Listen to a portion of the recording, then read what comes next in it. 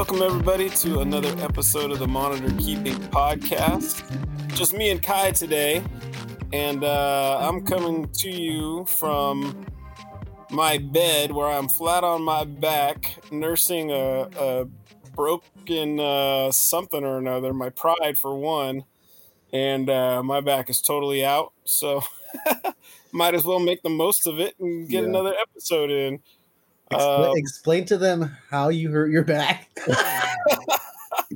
I shouldn't be laughing because this has happened to me, but many of us can relate. So sorry if it sounds funny too. I can't hook up the regular microphone and headset because it is too hard to move around. That being said, so I was in the shower. I was singing away, having myself a good time. This was on Thursday, so it's Saturday now. And this was Thursday morning, and I've got big plans for Friday, Saturday, and Sunday to do a ton of work at the warehouse. So I'm gearing up for a great week, get the things done I want to get done. So I'm singing away in the shower, and I sneezed. And that was it, man. One sneeze dropped me to the floor. I had to crawl out of the shower, and I've been hunched over ever since. Man. And I think I've been to the chiropractor twice. Now, I tried to go today, but they were closed. That was a big waste. So much effort to get over there, and the doors were locked. I about cried. Yeah, I've gone through the same thing, man. During a large cage move, I ended up in the same thing in the shower and kind of coughed, sneezing, and pulled my left, I guess it's that sciatic nerve area. And it's the one that leads all the way down your butt, down your leg, and you can kind of feel the strings as you lean your left, turn your head to the right and left. You can feel it pull. Oh yeah. If you turn your head to the right, it really pulls. I have never been so afraid to cough or sneeze now in my life. Yeah, same. I try to take it easy, but man, sometimes allergies gets you, and you just let it go. And I just hope that it doesn't have me hunch over. But I think a lot of us real hardcore monitor keepers where we have a ton of soil, the cages are huge, the logs are heavy, everything is heavy. You're loading buckets of water, and honestly, you're not always going to be lifting with your knees. You're just going to be lifting, and so you got to bend over in short cages and awkward positions, and have yourself working at your whole body bent at a 90-degree angle. These are all the things that we're guilty of doing, and it just puts our body at It's absolutely true.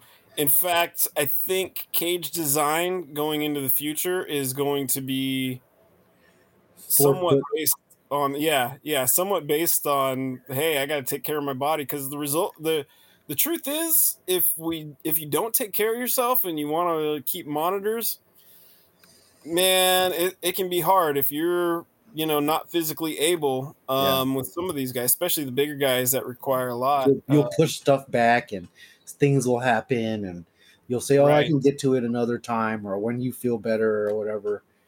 For me, the thought of it, I write it down on a piece of paper and bang it out that week. That's what I try to do. For anybody that, you may suffer, because not all of us are all healthy. Some of us suffer from, things. I have asthma, and I push myself to the limit every day. Whenever I'm feeling really asthmatic and really wheezy and I just can't do a whole lot, I'll do it in spurts. I'll go and put on the mask, of course, and not get all dusty. And if I do, I just stop, go get some fresh air, and then come back to it in a little bit. That's the cool part about having your own stuff, and you're not, working for somebody where you got to immediately do stuff. You can come back to it in an hour, or, do some stuff, get some rest, do some stuff, get some rest, and hopefully you get it done. And without having to bombard you with so much work, because when I was keeping water monitors or really large monitors, and man, luckily I was a lot younger and dumber then. Um, but like now it's like, okay, I gotta be, like Alan said, I gotta be pretty strategic with what I'm keeping, the amount of Right. everything, like even the amount of soil. It's overdoing now that I have in full in floor nesting on some of the cages, right? So instead of having a bin that I can kind of lug around and lift up and out, right? That whole soil is there now. So it's not like I'm just gonna pick it all up, So I gotta Right. dig it all up, move it all into a bin, dig out another corner, find some, try to look for eggs or whatever, right? Or even just refurbishing the whole thing. Yeah, Dude, it's it can be some work, man. it's absolutely crazy. It's because I in front of my warehouse right now. The day before, I went and picked, or 2 days before or so, I went and picked up like four of those large bags. They're like 85 liters compressed of peat moss, and then I think close to probably 600 pounds of sand. All those 50-pound bags. So that was what I was planning to do this weekend, was mix a bunch of dirt and Yeah. have it and all that's out the window. Oh man. Shoot. uh, Yeah. so, but the good news is, because of that, now we can record another episode because I'm laying here flat on my back. The other good news is, and something I want to touch on, was it came to my attention that there was a bunch of fake posts and scams using some of my pictures, some of my animals. Um, so with that, it's been on the back of my head or been in the back of my head to make a more official logo and a watermark type of deal, so that I can, make sure that, well, Your mark pictures my are safe. photos, Yeah. yeah, and hopefully protect some people out there. Yeah. Now that being said, guys,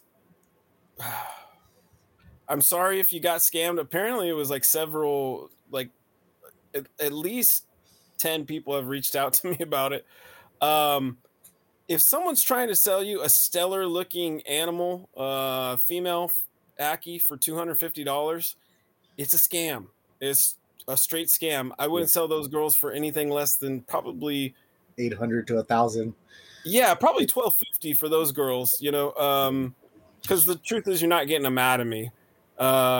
So that would be, and you got to think about why. So if you see the market value for baby Ackies, and even if you were new to the market, you could say you charge somewhere between $400 to $500. If you're new, people with more reputation may be able to charge more, that have more to show for their animals. So you Yeah. got to think an adult female, And half a and clutch can make that money back. right. And so if I have a female, or if someone has a female and it's a proven breeder or a known female, um, unless there's something seriously wrong with that animal, then you got to think, you're going to get 2 to 4, maybe 5 clutches out of that girl, average of 6 to 10, let's say 8 eggs. You just do the math. It doesn't make sense. None of that makes sense. So when something's too good to be true, it's too good to Probably be true. not. Yeah. Right. So I'm trying to help people get ahead of that too. One, always do your homework with who you're dealing with.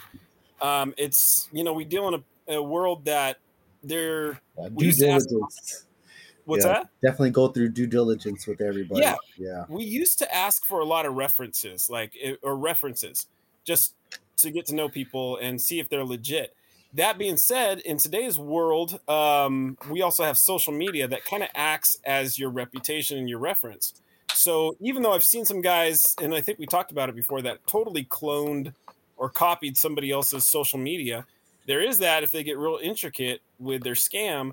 But for the most part, you should be able to not only go onto their social media pages, but contact them as well. Yeah. If they don't have that, if someone has some stellar looking animals, and they're, I don't know how else to put it, but do your homework. Like, Yeah. just There's like, for me, so I'm super paranoid, right? I basically don't buy through anybody unless we kind of already know them through the circle, right? Right. Um, and then even then, if you're still unsure about somebody, you ask another person about them. Right. They'll likely be sharing friends in common because that's just how people operate online nowadays, you know. And Right. so these are green flags, right? Where it's like, all right, you got a lot of people that you're friends with. You kind of have a reputation of, at least you don't have a bad reputation, right? Right. And so your name's not floating around there, or they're not posting you up, or some people aren't paying attention to this. So I guess it's where um, you're just kind of unknowing, more so of just unaware to how people are playing the game, right? And Right. cheating the game more so. Um, and so you're asking people, you should be able to click their name in relative groups or enter their name in relative groups, and most people, even people like Frank Reitz or I don't know, like they're not really majorly in the hobby as far as breeding monitors anymore, but you can still find their name and some type Yep. of something. And so you'll be able to, like, for me, if you look up my name, not even my page, but just my name through groups, you'll see for years of posts and posts and posts and things like that. And Alan too, you should be able to look up his name on groups and see his track record, his activity, things like that. If they don't have any of that and they're kind of just like a ghost with activity and they're just posting stuff for sale, that is also a red flag. um, Right. new profiles is what people are calling it, but some are a little bit more intricate than that now. People are really taking their time, kind of almost seeming like they are like they have a lot of friends that are in common. They may have been incognito for a little bit, and then all of a sudden they're posting stuff that you want. They may even converse a little bit, but for the most part, if you don't hear well stuff through typical names like John or Christopher or Alex. I mean, there's a lot of names that deal with monitors, but you'll hear about each other, and literally such a, although there's so many people, it's still a very tight knit circle. Right. And There's even one out there right now that's been long lasting where I talked to the guy because he reposted somebody else's animals, and I said, "Hey, I've seen that picture before. What's going on? Why are you posting for them?" And he was like, "Oh, yeah, I'm just a partner of theirs." So I was like, "Okay." And so I went with it just to mess with him and see where he was going to go. And he was saying something like, "Okay, in order to buy these animals, you have to sign a contract with me." yeah, wait, Man, was that's that not. was that Huh? was that hilltop tree or hilltop reptiles or something like that? Let me see. I can look it up real quick. Has someone done that to you, or is this person legit? No, this person has done it to another person basically, and then became very unresponsive. Yeah. Um, yeah, and then basically started showing signs of this is possibly a scam. When people they take your money and they kind of just disappear. They're really unresponsive with stuff. I mean, not only is that kind of a dick move, right, for you to Right. basically ignore a person about their lizard that they pay for. It's technically theirs now, so they kind of have they have some obligation to that, right? And you're sort of in a way obligated to help them out, answer their questions and whatnot. And so, yeah, this person basically made another guy sign a contract, and whether or not that it was a scam or not, that the guy basically became unresponsive, and you try to be somewhat understanding about people's situation, but when it becomes so long of unresponse, and you basically you're talking to a wall. They look at your stuff but don't answer. Things like that. It's like Right. they're red flags. Absolutely. Whether or not they're a scam or not. It's just how people want you to act online, or how um, customer service works online now. Sometimes, so um, it's just being responsive, things like that. So I hesitate to even say this person's name because I'm not sure if they are or not. But it is, yeah, it was a weird conversation. I'm going to do my homework on this because I guess what I want to bring out is to everybody that might be listening.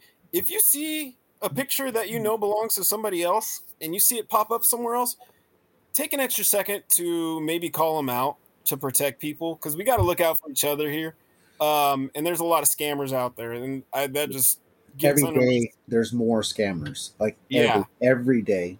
Blue trees, nice stuff, lace monitors, things that are almost impossible to get. Yeah, they're right, regularly. Um, it's like Indonesian people or people over there in the islands like that. It's people that are your locals that are, right, just some Joe Blow. They just decided to take your pictures and realize that, oh man, people will jump at this if I just post it up. yeah, Let me try to get a picture that's not really seen by everybody. But yeah, there's people that are really, they pay attention. People have signatures. Like most of my pictures are with them in my arm. You can see how my pictures are. The lighting and all that stuff is almost all the same in every picture. Uh, right.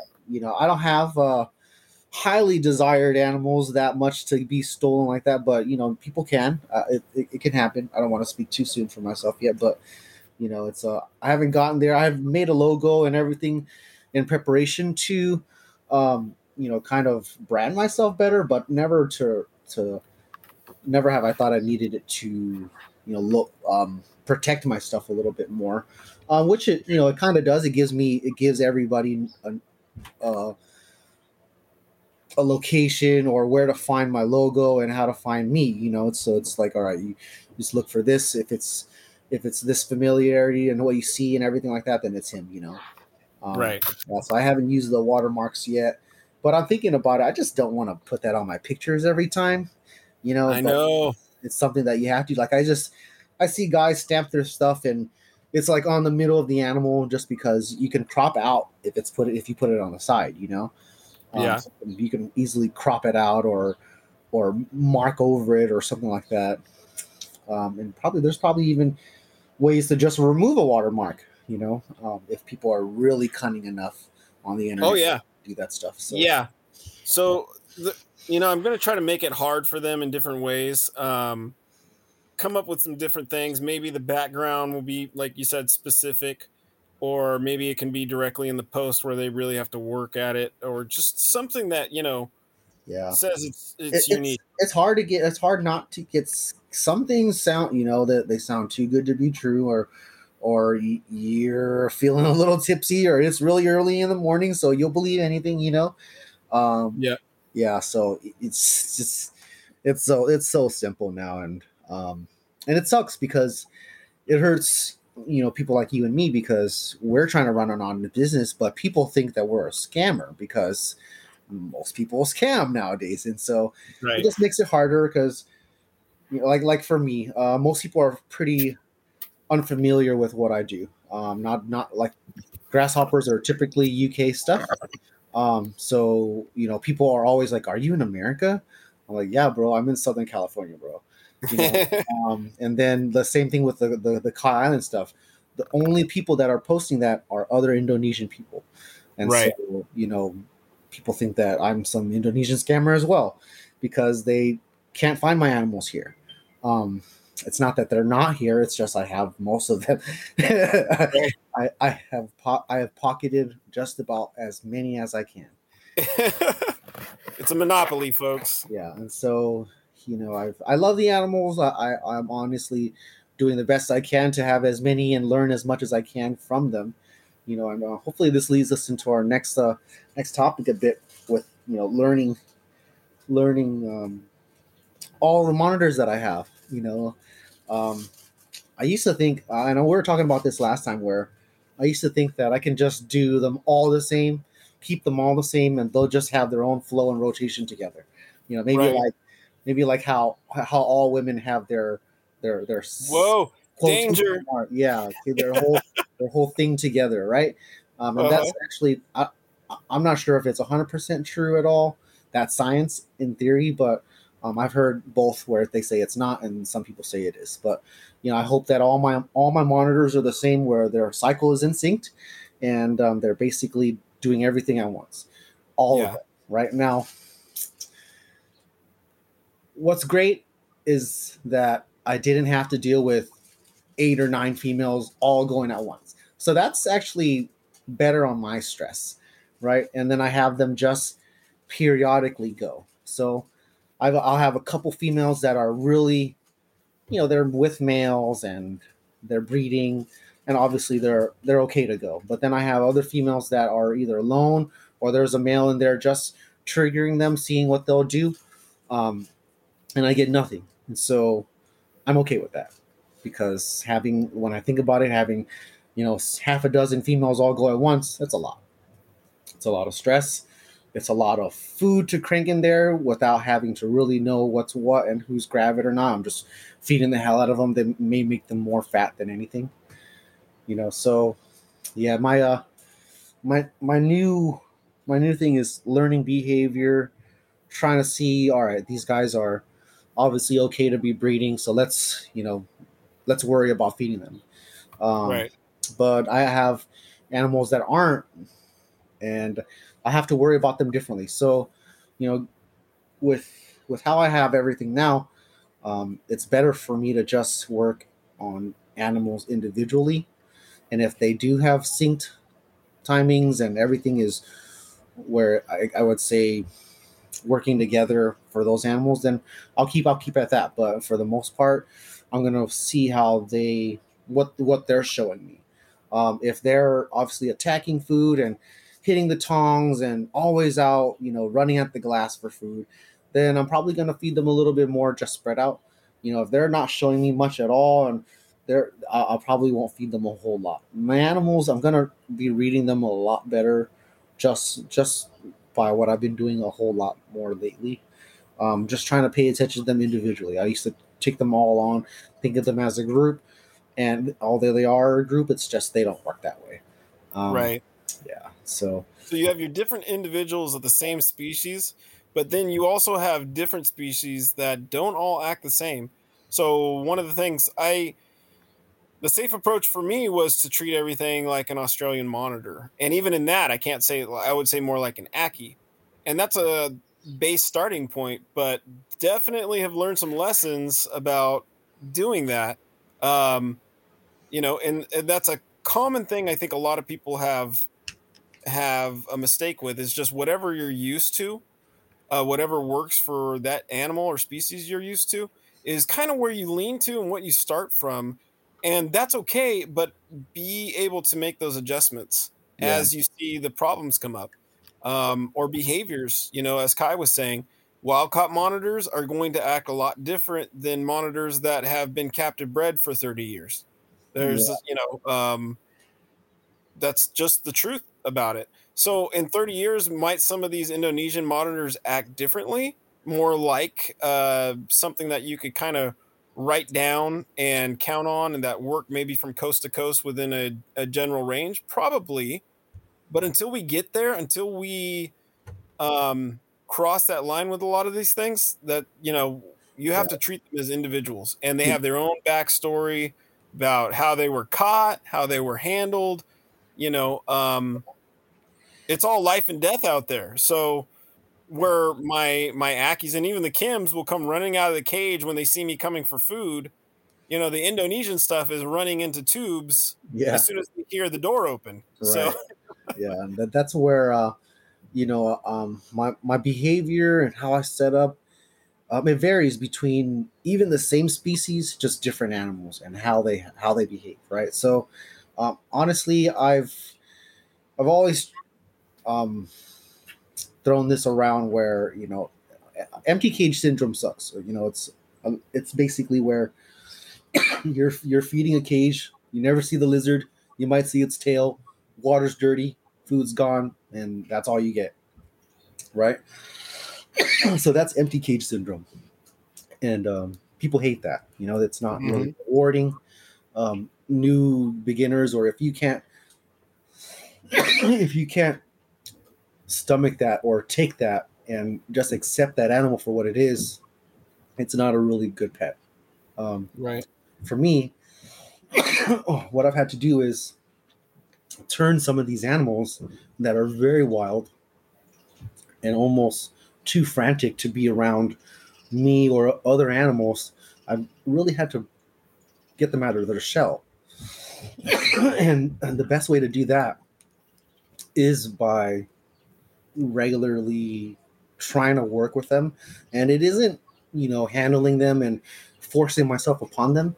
I used to think it was that, where they're gonna love me regardless or something like that, or you're too overbearing, right? Or you're just kind of you're too I touchy. love you so much. You micromanage, and you kind of more so of deal with the animal and really um, try to tame it, right? But you're really it's not really working it's really working against you because that animal never comes around. So what I can what I do now for some of these animals is I have testing both theories out, where if an animal is okay with having been subjected to a cage that's more bare, it still provides the essentials like climbing and basking and having elevated stuff to do, but there are no major tuckaways that they can just disappear from me. If they are hiding, they're only hiding in a wedge, and they can still see me, and I can still see them, right? Right. But they're exposed now, and so I have two male Kylians that were both imported. One was imported as an adult, right? So he really hates life. But I've talked about him before. Um, his name is Ermius. He And then hates I have life or he hates your life. yeah, and then and then I have another male that I recently just got, and so I'm able to talk about two wild caught males that are basically frantic. Right. They're really skittish. You touch them and they kind of go berserk. Now, Ermius, he's quite old now. I found out that he's probably upwards towards 10 or 12 years old, because when they saw him years ago, he was already pretty a good size. Okay. So I would take it to at least several years old, and that was 8 or 9 years ago when they saw him. So Oh man. yeah, and That's so good to have some history on him. That's cool that you can right, find out. right. And so, I think about him like more of like an older guy now, right? Hmm. Not an old guy, but he's more primed, and he's really aware of himself. He's really confident, but he is still behaves like that wild caught type, runs away from you, really hesitant. He'll come and tongue feed and stuff like that, but he like my coming towards me is lava, or getting onto the floor is lava, and Yeah. so he'll know, and he'll actually pause and stop right at that fine line of touching me, and Right. if it is, he'll just go right back. He's like, oh no, I know what he's trying to do. I have gotten him to touch me a couple times, but after starving him for a good week or so, but that's his limit right now. That's our Right. relationship right now. And at first, I took away all his hides, but you can tell that he was kind of just hating it. Really more so of chargy, aggressive. He didn't have anywhere that he could just tuck away and feel comfortable. So I think he Hmm. just felt more exposed than anything, right? And I think he's just so set in his ways. So I just gave him his logs back. Now the hollow tubes, they're no longer like just. I used to just face them any which way, throw them in. They're slanted against the wall, and if his head's poking out, and I see him. It can be facing the totally different. The entrance can be facing a totally different direction than me, and although it's fine as a hide, it actually works against you a little bit because you can't be looking inside of it, and Right. he can't see you. Now, why I use these tubes, or why it's so popular for monitor people, or reptiles in general to use cork tubes, is because that's what they live in the wild. Um, We can explain Not about whole. We just real quick for the listeners, not cork tubes, but tubes. to This like they just tree hollows, right? right, So tree hollows is like basically it's a cork tube in resemblance, and right, they they provide that tight comfort where it fits the animal. Nothing else can harm it, or get to it. it can hang out there, peer out, tuck back in if it needs to, and basically be hidden by just moving an inch back into the thing. Now, young baby monitors, when they're born, majority of the species, even the ones that are, like savannas or whatever, that are typically more terrestrial types, they also take to the trees, and Yep. they live in a hollow in a tree for quite some time. They'll be eating in and around it. They'll travel up and down, but they'll return to these more primed area that they've already claimed, and been in and around, and that's where they're going to stay at. So reason why I recommend these tubes for everybody that has questions with how to tame a monitor, or how to get them to be friendly with you, or come out, or even experience them, right? um, I recommend you take out all the bottom hides and have just enough soil where it remains somewhat humid for you, especially if you moisten up a corner. But you're not trying to allow it to disappear into 10 inches or a foot of soil Right. okay? Yet. Now, these And are just for smaller enclosures. So they're for people that are trying to get their animal to come out of their shell.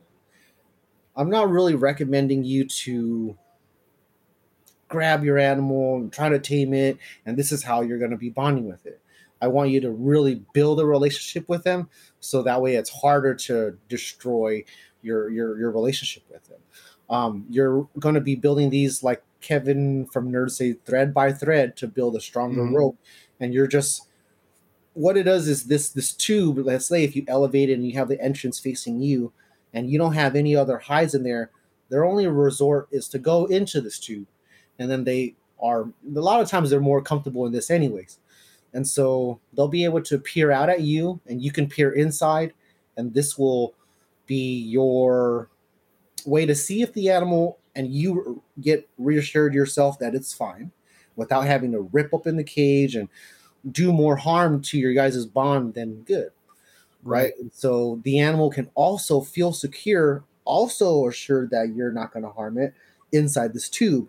And then it can watch you, you can watch it, and you guys are Right. now doing this sort of dance now where it's you're not going to be touching it. It's you're leaving it alone, letting it, do its thing. If you want to feed it, put food at the entrance of the tube, let it eat from there, and try to just watch things as it does it. Then, as you get more comfortable, you can tongue feed it, try to lure it out of there. But this is your, for the people that have very shy monitors, this is your icebreaker, or your Hmm. timing of, all right, how do I start this bond. And so if you can get them to start taking food from you and then be comfortable with you because they've been watching you from time to time from this tube, um, then you can try to build from this, lure it out, try to get it onto your hand if it does, and if it doesn't, just take your time with it. The small monitors, they're really iffy, even with this with Oh this yeah. uh, this method. So this method is more for animals that are somewhat really curious, but there's apprehension there. Then you can try this on the very, very skittish animals and just see how they are naturally. Don't even, try to tongue feed them. Just put food in there, see how they behave, and get Right. it to come out of its shell slowly. So, depending on where your monitor is at, you'll really have to put a halt on, your wanting it to be tamed. You're very far from that level just yet. But if your animal is, kind of apprehensive and not really nice, but still takes food from the tongs and stuff like that, this would be a great addition to your enclosure, where you'll just be working from this tube and trying to bond with it, through then. Um, On that note, I'm also Some of what I've done for the quarantine cages and for the shy animals that I know are very fresh wild caughts to give them that peace until they adjust is I only put a door on half the cage. So I haven't installed the second set of doors yet because I feel like it might be too much for them. It's just something I'm trying out. So the other side of it is it's a pain to get to everything in the cage, that's for sure. So I don't know how well I like that, but with what you're saying, I wonder if what are they? They're it's like almost like a screen where you can see out, but other things can't necessarily see back the other way. Um, you know what Yeah, I'm talking about? yeah, I I think I wonder if something like that would work on some of the windows or like half the windows. Uh, just an idea. You had me thinking as you're talking about this stuff. Like, what's a way I could see in that they couldn't see me? And I wonder well, if something I like that guess would. that's also a well. What sucks about that is when they do see you, then it's like, oh man, who's this guy? You know, I haven't seen him True. in a while. Yeah, that's I have this new mail, right? And so the what I've been trying to test out my things on. This guy, um, so when he was living at Mike's before, just before he came here, he's only really been here for a few weeks. Um, when he was living at Mike's before, basically he didn't really eat much because he was just always scared and living in a tube, right? Yeah. Okay, so I've had this thing too where the animals just tube life it, and it actually kind of hinders their health a little bit. You know, they're Okay. not really doing a Oh yeah. whole lot. Yeah, they're not doing a whole lot. They don't bass. They don't thermoregulate a whole lot. Right. They're basically missing out because they're more scared and they'd rather hide than come out for an hour because Right. you're around or there's noise or that's just how they are. So with this guy, what I've done is going back to some older methods, even though I don't use these methods really much anymore because I'm not really against them. It's just they don't promote the best husbandry and things like that, and they're kind of older ways of thinking. And I'm trying to progress with all my setups in this way. Um, but yeah, so it's just really me getting to the point of this animal accepting the fact that I'm always going to be around. I took away a lot of hides. The only thing that I did give him was a fair amount of leaf litter. But other than that, he doesn't have a bunch of tubes or hides. He has a couple logs that he can kind of hide behind, and a water dish and a couple platforms to bask on, and that's really it. He spends a lot of his time hanging on the walls. He seems to really like that. But my most favorite part about it is that he's taking a lot of food. He's actually eating more than I thought he would. Typically, when animals are spending a whole lot of tube life and they come out rarely ever, they don't do a whole lot. They've basically been really stricken and um, more nervous than anything. I always assume that, man, these animals aren't going to really be doing too well, and so they don't. They either don't stay here, or they go to they may go back to where they came from. But in this case, I really thought, man, this guy he came to be so frantic, pretty frail, pretty skinny, and then now he's putting on weight, but being exposed to me and keeping him this way, like what I would say, how I kept in the 90s and early 2000s, where I was just still using like newspaper or bare bottom setups or things like that. Now my cage is a newspaper and it does have the essentials. It's just not fully decked out like how I would normally set it up. I would normally set it up with several tubes to hide in, a bunch of clutter, because most of my more comfortable animals, that's the way they like their setups. Yeah. But these other animals that are more frantic, I kind of set them up where they have their necessities, but it's quite bare. There are no major ways to hide from me, just because I don't want them hiding all the time. And so this guy, because he does is exposed to basking more now, he's out in the open. Um, I'm I'm able to get him to eat more, put on some weight, and he looks really good. And I'm not forcing him to eat a ton where he might throw up because his stomach can't handle it. but he's definitely eating more and more by the week comes, and he seems to. At first, it was just one mouse, and then maybe a mouse and a chick, and now it's three mice, and then the next day a chick still. So it's pretty decent that he's wanting to eat so much. And Good now stuff. and now after a few months of this, I'm gonna sit and get him more and more comfortable. I'm going to then start adding some soil into his closure, have the humidity balance out a little bit because it's sort of dry now with just leaf litter. That's all I wanted. I just wanted, if he wanted to, he can tuck under the leaf litter and get into complete darkness, but he kind of just stays on his top levels and stuff like that rather than hanging out in the leaf litter, which I'm okay with because he's out in the open rather than being so, oh my god, I can't look at humans, I'm just gonna throw up. And there are those lizards like Yes, there are. you'll get a Dorianus or some older mangrove or whatever monitor. It was treated really horribly on import and everything like that, and captured and probably tied by the legs or by a noose, sort of like hog alligator tied. They those animals are gonna hate life. Right. They went through the ringer, and they'll do is they'll defecate at the sight of you. They'll Right. regurgitate at the sight of you, drop their food at the sight of you, not even take food from you. So some people think, oh, my monitor's not eating. No, well, your monitor doesn't want to eat from you. Right. And that's a real truth sometimes. And I rarely ever say that. It's just because we're not there to know that the monitor hates you. Right. But that's a real truth sometimes. The monitor doesn't want to eat from your tongs because you're so overbearing, or it's not. And that's where the tube can come into play. It's in the Right. tube. You leave food in the tube. It's comfortable. It'll likely take it from there, and you can watch it as from afar. Real quick on that too, Kai. Something I learned with some of these imports recently, these fresh imports, is that there's also those animals that, yes, the best meal for them to get some calories on board and whatnot might be rodents or might be some other type of like a chick or something like that. Okay. But they aren't willing to take it. Doesn't excite them to grab something that's dead.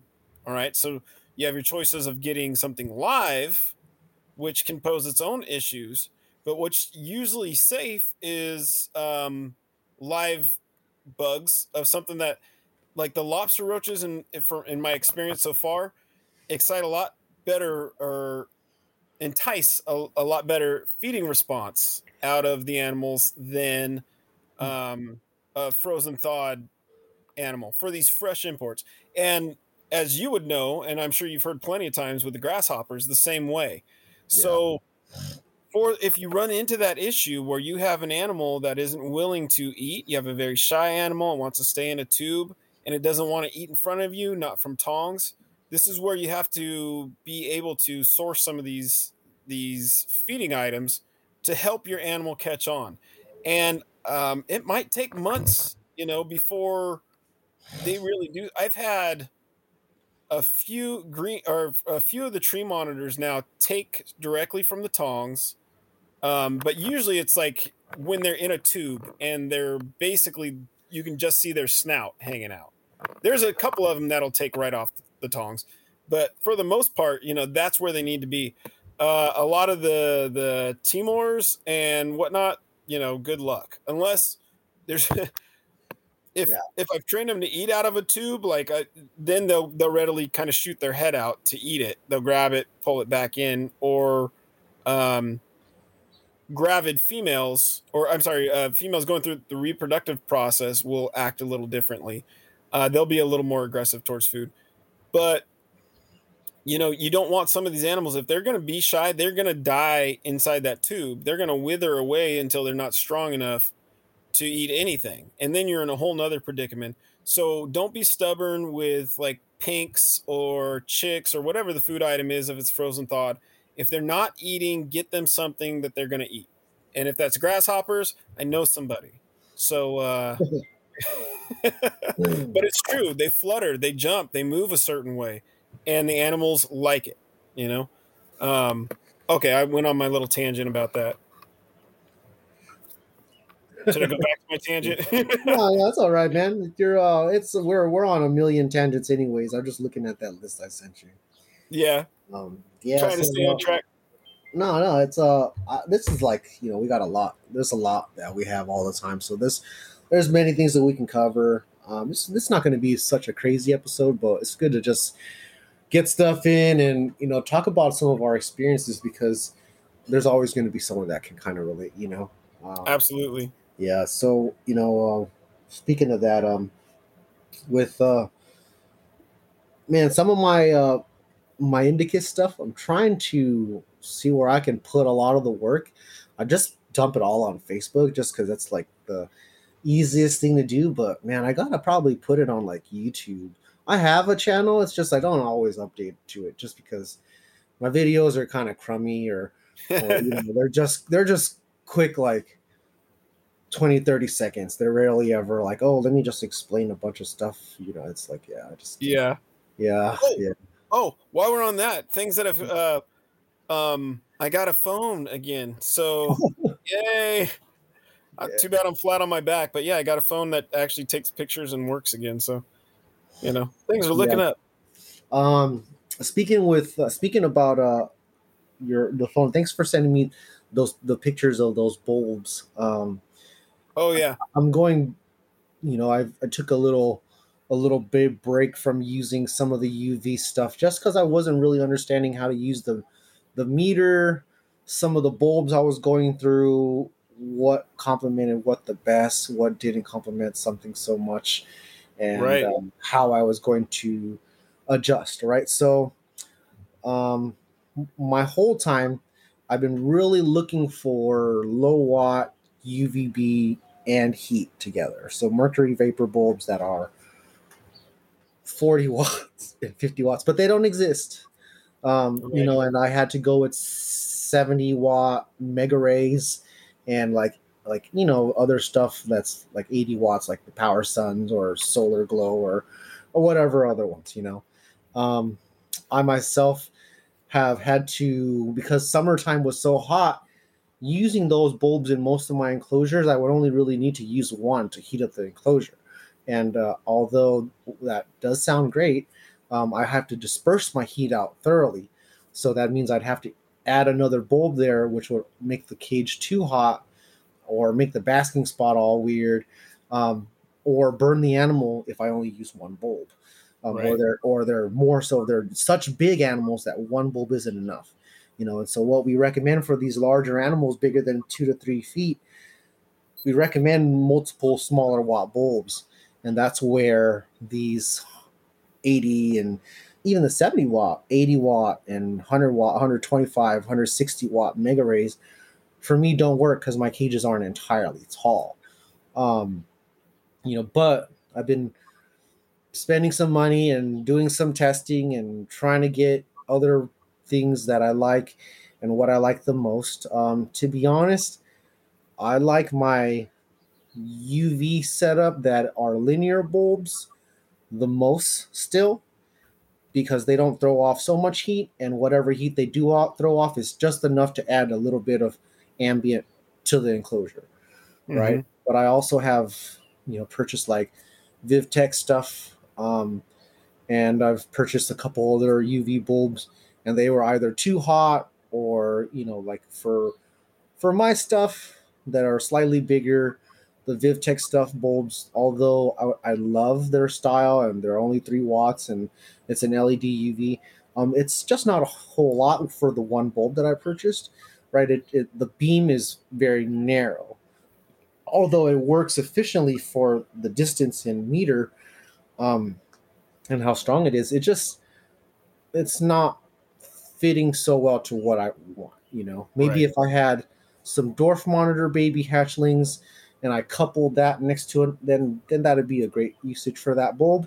But currently, I've had to put them back on the shelf until I figure out what I'm going to be doing more with them. Mm-hmm. So yeah, I just have to figure out what I'm going to be doing with those bulbs now.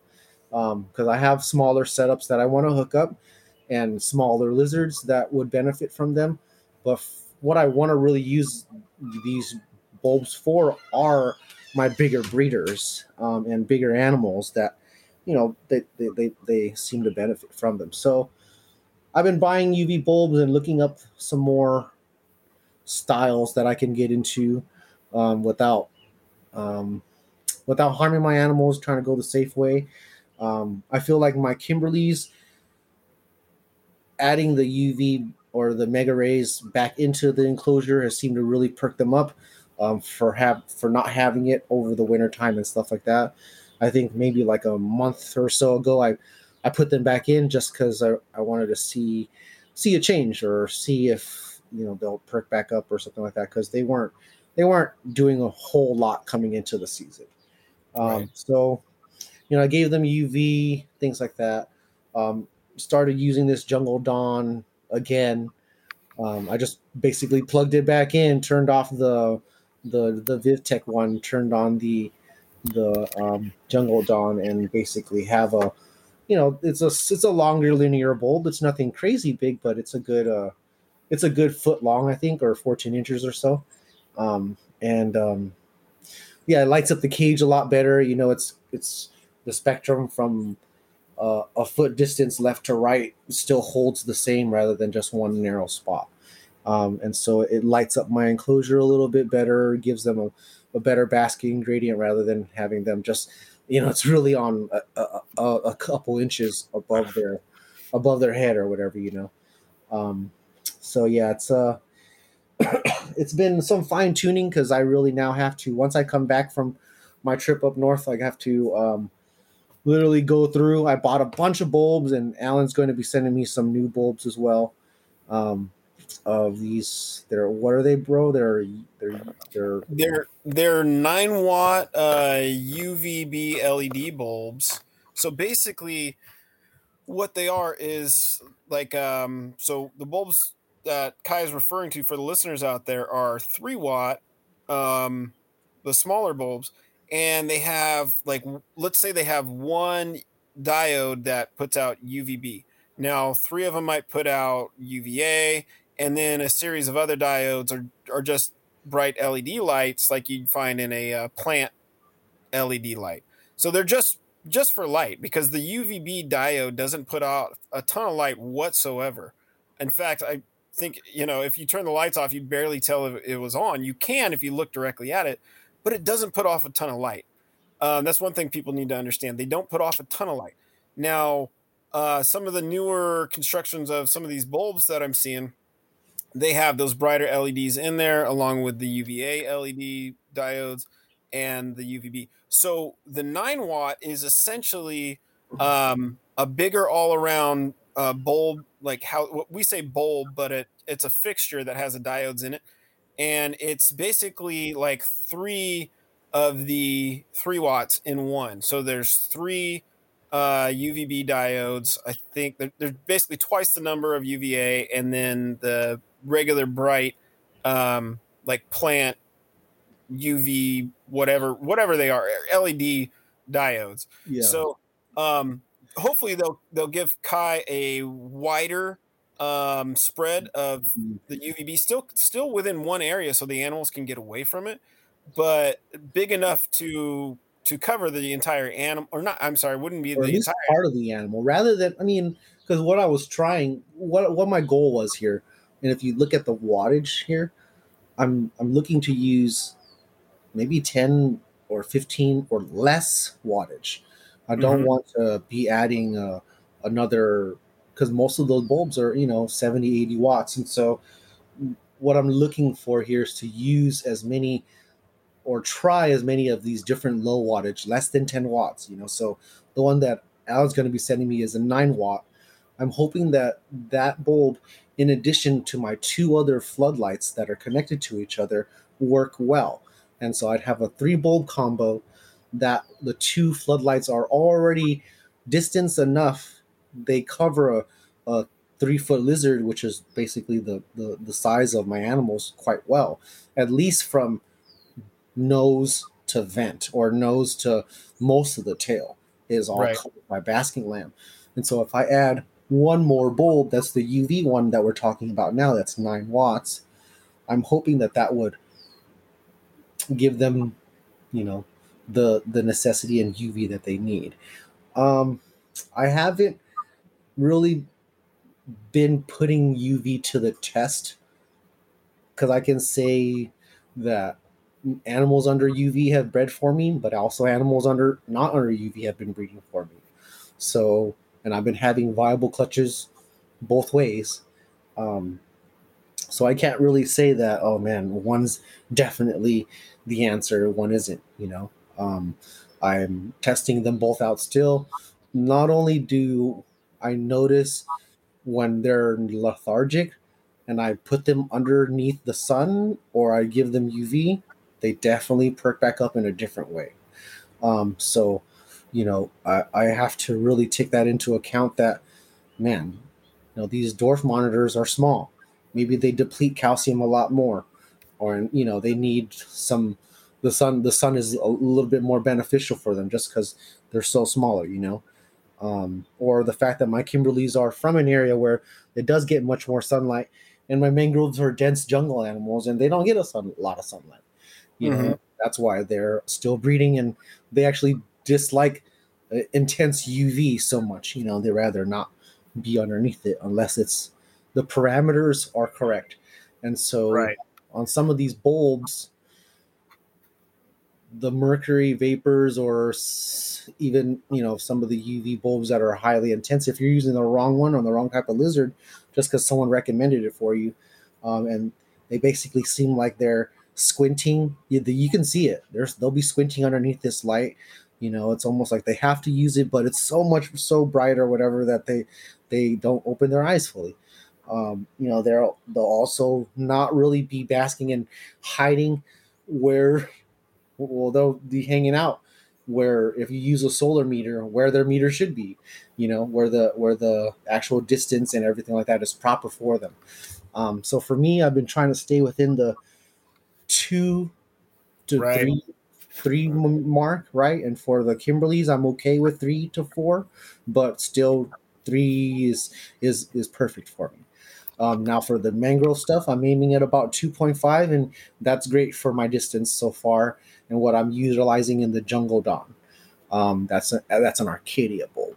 And so yeah, that's for the UVB talk real quick. I just you know um, Oh, I'll taking add it a back couple. and forth, and no, I'm sorry, just for my part, just Oh, adding it back and forth, and really testing it out here and there. I really have now found more smaller wattage bulbs and utilizing these just because the other ones weren't really cohesive with how my setups and my temperatures and everything are. They made the cages either too hot or it just didn't work too well. So what I like is something that's very low heat in addition to my floodlights, where I don't have to change my floodlight spectrum at all.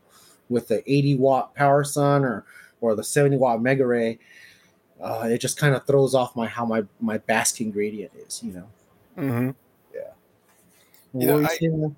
oh I so for the listeners out there that have been with us for a while, or if you look at my social media stuff or other things, you'll know that I don't use a lot of UV, and I'm a huge skeptic of it in a lot of ways. As of recently, though, I have been using more UV bulbs specifically, and I'll say that's the truth of things. I've been using them more, but some of it's out of necessity because California has some weird laws to get something like a regular incandescent bulb floodlight, where it has to be labeled like reptile bulb, and then you can still get it, but usually you're paying a premium for it just because it has a logo on it. So I'm been talking with Kai and trying to figure out, okay, what am I going to project for the future? What am I going to use to heat my enclosures for the future? Because we have this problem. So some of the things I've tested out is the smaller G9 and even some G10 halogen type bulbs. So the G9 fixtures are what Zilla's used in their like mini dome fixture, their Pro Sols, those type of things. And I've been able to figure out ways to use them that are very convenient and they work great. Um, but they have their limitations as well. And definitely for larger monitors, they're a smaller bulb, so it's a smaller basking area. And I'm hesitant to use them for large monitors unless I put like three of these Pro Souls next to each other to cover enough animal or to achieve what I want. So for the larger lizards, I've had to resort to finding some regular incandescent bulbs, which I have found now. They're still a little smaller than like your regular par 38 size, but also the Coupled next to another bulb, they would probably do really well, right? yes, Coupled next yes, to another halogen or another floodlight, right? absolutely. And for the smaller guys, they work fine. Um, but the medium sized monitors that I have, I still needed a larger bulb altogether. So what actually has been working for me is it's very similar to a Mega Ray. Basically, it's a all-in-one heat and UV 100-watt bulb. Now, the way I use it in the walk-in enclosures because I can get that bulb high enough off the ground where it makes still a good basking spot. I can keep my UV meter reading under 4 is what I'm aiming for. Because my own opinion, you can definitely oversaturate animals, including monitors, and it can be very detrimental to their health. Um, Yeah, and that's what we're trying to do here, learning the balance, right. because we know that monitors don't bask all the time. We know like lizards love to partially hang out in the shade and come out and creep out into the and go right back and forth, and they're not just the misconception of some reptiles that they're always loving the sun and sun chasing. It's just it's not true at all. If Yeah, that were it's not true. yeah, if that were the case, and they wouldn't have time to do all the other stuff. Right. That's basically it. They wouldn't have time to hunt and chase. And essentially, if they were to be basking, let's say your lamps are on 12 hours. If they were to be basking majority of that time, they really wouldn't have a whole lot of time to eat or do anything else. Yeah. They'd just be sitting there cooking. And then we know that's kind of like, oh man, where they're it's just sitting there, not doing a whole lot. Your cage is probably not hot enough. Your basking Yeah. surface temperatures aren't hot enough. For me, what I kind of watch is if they're sitting there all the time and man, they're just always kicked under there and don't seem to be doing a whole lot. For one, they're dehydrating at the same time. Now, if that were to be quick spurts and they're basking for several minutes or less than an hour, basically it's several minutes, bask, get up, go, come back, do the same thing, bask, come and go. And that's how they're going to go throughout their day if they need to recharge. But if they're just sitting there, laying there, they're currently dehydrating at the same time because they're just naturally dehydrating when they're basking. Yep. It's just so much heat on them. So the way I have those set up in the large walk-in enclosures is, they're maybe a foot down from the ceiling, so they're still probably a good 3 to 4 feet away from the animal. And where I'm getting these from, so this is from Grant over at GX3. They're local to me. He went ahead and contacted his own manufacturers, and so he's getting these bulbs in. He used them himself with his animals, so he keeps a few different. He keeps sailfins. He keeps black dragons, some lace monitors, a few other things, and he's worked with monitors for a long time. So he tested them out first, and I've been able to go see his animals, see his setup, see how far he was using them. He's tested them. I've now tested them with my own meters, so I knew going into that these were safe to use, and I knew about how far away I needed to use them if I was going to use them. So what I was going for was through the colder months, I needed something that would heat the enclosure efficiently, that was going to last a while, because I was going through in the winter. I keep 24/7 heat for those larger enclosures. It's a necessity for me. They have plenty of places to get away to hide. They can go down where it's dark and whatnot, but to keep the enclosures warm enough, I need to use 24/7 heat in these enclosures unless I'm going to put them down. Which it gets cold. There's enough of a temperature drop already. I don't want to turn the lights off there. But I was also going through some of these regular incandescent floodlights, like one a month. Now, maybe it was my setups, but it seemed pretty regular at 24/7 on all the time. I was going through them like once a month. And here in California, they're not easy to get. So this mercury vapor bulb basically has been going on 3 months now. It's still doing everything the way it was supposed to. So, Yeah. and that's one of the things I had a discussion with Grant about was that they do last a while. And so far, it's doing everything I want it to. So out of necessity, I'm using this bulb. Can I say that I see anything different in the walk-in enclosures? I can't because the animals were doing everything Fine that before, right? Yeah. right. But I was feeding rodents. It's not like I'm feeding, a lot of roaches to these big guys or whatnot. But with the sand monitors, I've had clutches already with no UV whatsoever. So I'm curious to see what the next upcoming clutches now using UV will be. Will they be larger? Will they, be healthier? I don't know. I don't know what I'm going to take from this yet, but I am using more of it. Also with I mentioned this in another podcast, the animals that I'm trying to just use bugs on or that will only take bugs right now, I'm definitely offering UV because I do think it makes a difference if they're not willing to take any rodents or anything. So I'm using them in there, and I'm using the some Zoom Ed tube types, and I'm also using some UV types, or I'm sorry, LED types. So everything seems to be working all right now. I don't see any real I haven't difference. I haven't bought any of those.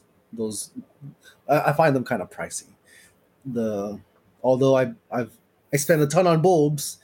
I spent a Yeah. ton on bulbs to be brought in, for us. Um, but Are you talking about the Zoom Ed ones, or which one are you any of talking them, about? the ones that are, yeah, they look like a little block, right? And Oh, I'm not using those. I'm oh, sorry. I'm using the regular like T5 okay. Zoom Ed stuff. Yeah. Sorry. Yeah, to be clear, so Zoom Ed has a newer bulb out that's an LED UVB is what Kai's referring to. It's expensive. It's like But $120 or something. yeah. I would be willing to try it to see what it's about, to give it a go, but I haven't seen, all the different things. I also use the mini tubes that Zilla puts out for the Pro Souls because they take those G9 fixtures. So I'm using a few different brands, a few different types. Um, Everything seems to be working fine, but I can't necessarily say I'm seeing a difference Yeah. between when I wasn't using them That's and now. that's the hard. That's why we can't really, you and I can't really say indefinite, like, oh, yeah, UV definitely makes a difference in egg production alone, or you get success better. Not to say that it doesn't either. Okay. Right.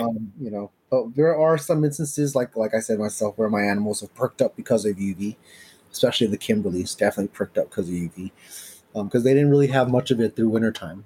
I kind of just kept their bulbs relaxed and not all blistering hot, and you know they just they basked a little bit longer, but it's not anything crazy.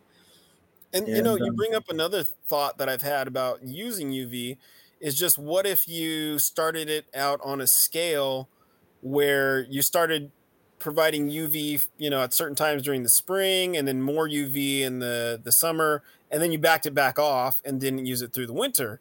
So, you're almost giving your animal both worlds where they can, if there is any kind of radiation involved where it's absorbing that, maybe it can deplete some of that as right, well. yeah, So, we don't know how harmful some of these newer bulbs are as well. That's a yes, tricky thing. We're using our animals as guinea pigs for some of these newer stuff, and hopefully we're paying attention enough to really see if this will do the trick or not, or if these are the number one bulb. They're I don't now that we're looking at it, and you and I we're pretty accepting to a lot of new things, even if it doesn't work for us. it may work for a whole nother setup. And Right. I think that's where all of these bulbs come into play. What we're talking about, I think we're covering half a dozen bulbs. Where there's mega rays and there's power suns and there are the fluorescent tubing still, the T5 stuff, and there are the like I have the Jungle Dawn stuff. Now there's different degrees of UV on how they have it, rather than just having like a desert and a what do you call before, like a desert or a Right. rainforest before, right? It was a 2.0 or 5.0 when we were younger. Now it's a whole lot different, better understanding. We have these UV meters now that are also helping us read, and judging by the animals' natural habitat, you're gonna go by and gauge what what it should actually read in preference for that animal.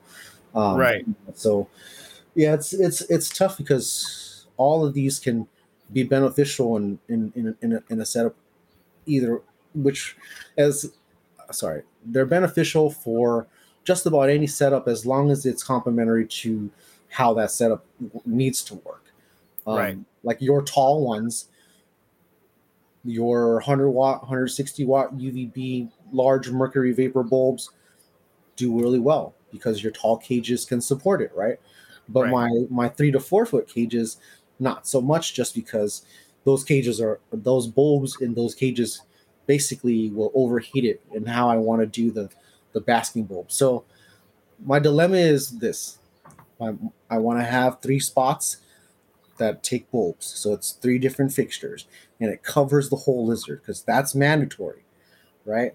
And what's not mandatory, or what isn't recommended more so, is having one giant bulb over the lizard, and that also causes burns and whatever else. Right. So for me to use a 80 watt or even 100 watt, and then still use my other floodlights that are already a standard size, they don't really get too much lower than 35, 40 watts. Um, it's really difficult. Well, let's say if in his really big enclosures, he can have the floodlight next to a decent sized power sun or mercury vapor bulb, and they'll still work pretty well because that cage can support it. But in Yeah. mine, not so much. Um, Oh, one other thing for people out there that I wanted to make sure, if you're gonna get the LED UVB bulbs from VivTech or whatnot, um, I would recommend not using them in a double dome fixture because the heating element you might have next to it is going to be enough. If it's anything over like 50 watts, it's going to be enough to actually overheat the LED bulb. There's a reason, like on the small ones, especially, you'll see that housing. It's housed in a way that's meant to also cool it off.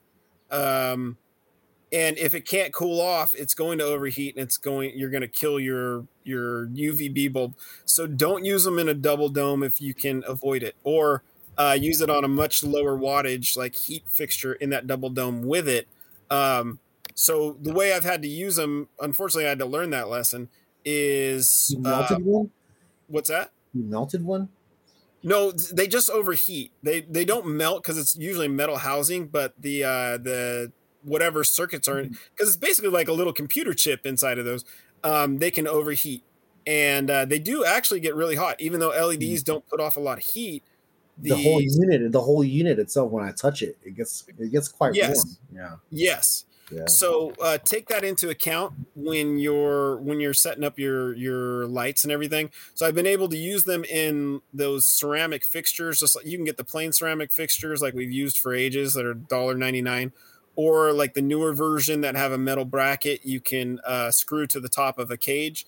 I've used it in that way. That's mainly what I'm doing now. I'm buying a ton of those, and so I have the heating element and then the LED UVB bulb on one side of it. So, and pointed out a big enough basking spot where they can choose to be under it or not. So, on one side of the basking spot, they can be under UVB, and on the other side, or most of the other circle, I guess you could say, they can be away from it, or they can kind of choose if they want a gradient on that basking spot. Also, they can go on the far side of just the UVB where they don't have to be in the basking spot, but they can still be under the UVB if they want to. I'm doing this so that I can see what they're doing, what they prefer. Unfortunately, I don't notice anything. I just see monitors running around a cage. or the ones that hide are hiding somewhere in the cage. So I can't say I'm noticing one way or the other, like anything specific. Um, sometimes people tell me, well, I see my monitor just basking. I don't see my monitor sit that long. I don't, Mine don't sit there underneath the UV like that. right. They don't sleep there. That's for sure. Yeah, mine don't do that. In fact, that kind of concerns me sometimes when someone says, "Oh, he likes to take a nap under the." I would take a look at some other things because usually they're under that heat bulb for a second. They'll warm up. They'll kind of flatten out and do the whole pancake thing. They'll warm up, especially right after they eat, or if they're gonna take a dump. Sometimes they'll do that, and then they're off and running again. You feed them some, they'll go try to warm up. I don't know, just watch their behavior and make sure what you're seeing is them liking that UV and not something else going on. Mine when I have the other UV on, they're like, once they're done basking, they're on the other side of the enclosure. Right. So that's where I'm like, oh man, is your current UV too strong? I try to have it like at the very farthest end of the cage, and then the other cage, the whole other section of the cage is almost dark. Right. Yeah. And I will say this: nothing replicates the sun. Animals instinctively know what the sun is. Okay, they're not going to be fooled. And something funny that I guess I should mention here, I don't know if I mentioned it before, is when I was trying to keep grasshoppers, I'm not good at it, so I stopped trying. When I had the doors shut and just like the regular lights on in the room, when they would flop out of the cage, they would kind of flutter to like over here, over there when I'm chasing them.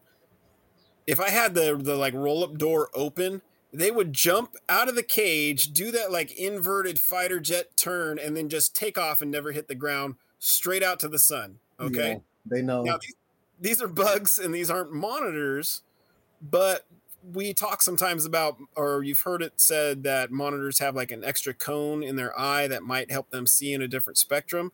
It's theorized. I want to say that it's theorized that it's the UVB spectrum, but honestly, we don't know that yet. I haven't read anything that confirms that that's what they're seeing. So that's part of me being a skeptic. It's like, well, hold on a second. Have we done like a test in any direction to confirm that, or is it just what we think is going on? So that's like tangent on top of tangent. Going back to the grasshoppers, if that is what's going on, I definitely noticed that with the grasshoppers. They know exactly what the sun is, and that's where they want to be to get away from me. They're addicted to the light. Right. Addicted to the light. Yeah. So, and we'll also hear of animals like when you have a cage that's set up near a window and maybe they get the morning sun. And I hear it a lot that, well, the animal will go up to the glass and because they like the UV or the UVB. But hold on. UVB does not penetrate normal window glass. Okay. So it's not the UVB they're going after. So what is it that is, they're still being attracted to it. You're seeing what you're seeing, but what is it exactly? That is it just they know that's the sun, that it brings warmth? Is it still the rays of the sun heating up, the cage in a different way? Or do they just enjoy it? So different things to be aware of, things I think about all the time. Yeah, I guess I'll stop with that. I could go into more things I'm messing around with. It'll never be done with me until I have an answer I'm satisfied with. I'm going to try everything. I'm going to keep a base group that I kind of judge things against. That's just how I operate. It's my own going to probably be my lifelong little experiment where I know for myself what's going on and what I like and what I don't like. I will say that I like the LEDs in a cage. I think they give off good light. In fact, I got these strip little LED lights that have a thin cover over them, so they're not like a rope. They're in a piece of plastic, and they have kind of an opaque piece of plastic, and they can screw right into the top. It's just a small strip. They're cheap. Something else that Grant started carrying, and I think they're maybe about like 18 inches to 2 feet. So in a 4-foot cage, that's great. I don't like them when they span the entire cage because I want like a dark corner for the animals sometimes still. But it still gives off some real good light. And so I'm messing around with those in conjunction with the the UV or cages that don't have UV and just a basking light and different things like that. So, kind of what I got going on, just as far as lighting. Yeah. We got on that one hard. Yeah, it's there's a lot to cover. We can go through our whole setups kind of and basically go on a million tangents, but yeah, man, I've just been swamped lately. Finally No, started shipping out monitors again. yeah, Yeah, my first first one of the year was a good success. No headaches. Man, this person was been waiting since like November since I hatched them. oh man, I could have shipped it. It's just there's two things. Sometimes the mangroves take a little bit to get going how I like them to go. Like they're little gremlins. So to anybody else that doesn't kind of understand what I mean, they just pop out of nowhere like their food and disappear and then they're gone, right? And yeah, so to most beginners that is very bad because they think, oh man, what's wrong with this little lizard? It's not perky. It's captive bred. It's supposed to be. So I kind of keep them a little bit, get them out of their shell, get them tongue feeding and or somewhat used to me, right? right, Or used to like a routine, so that way I can just have this other person copy the same routine, and then it's just really adjusting and transferring routine. That's really just it.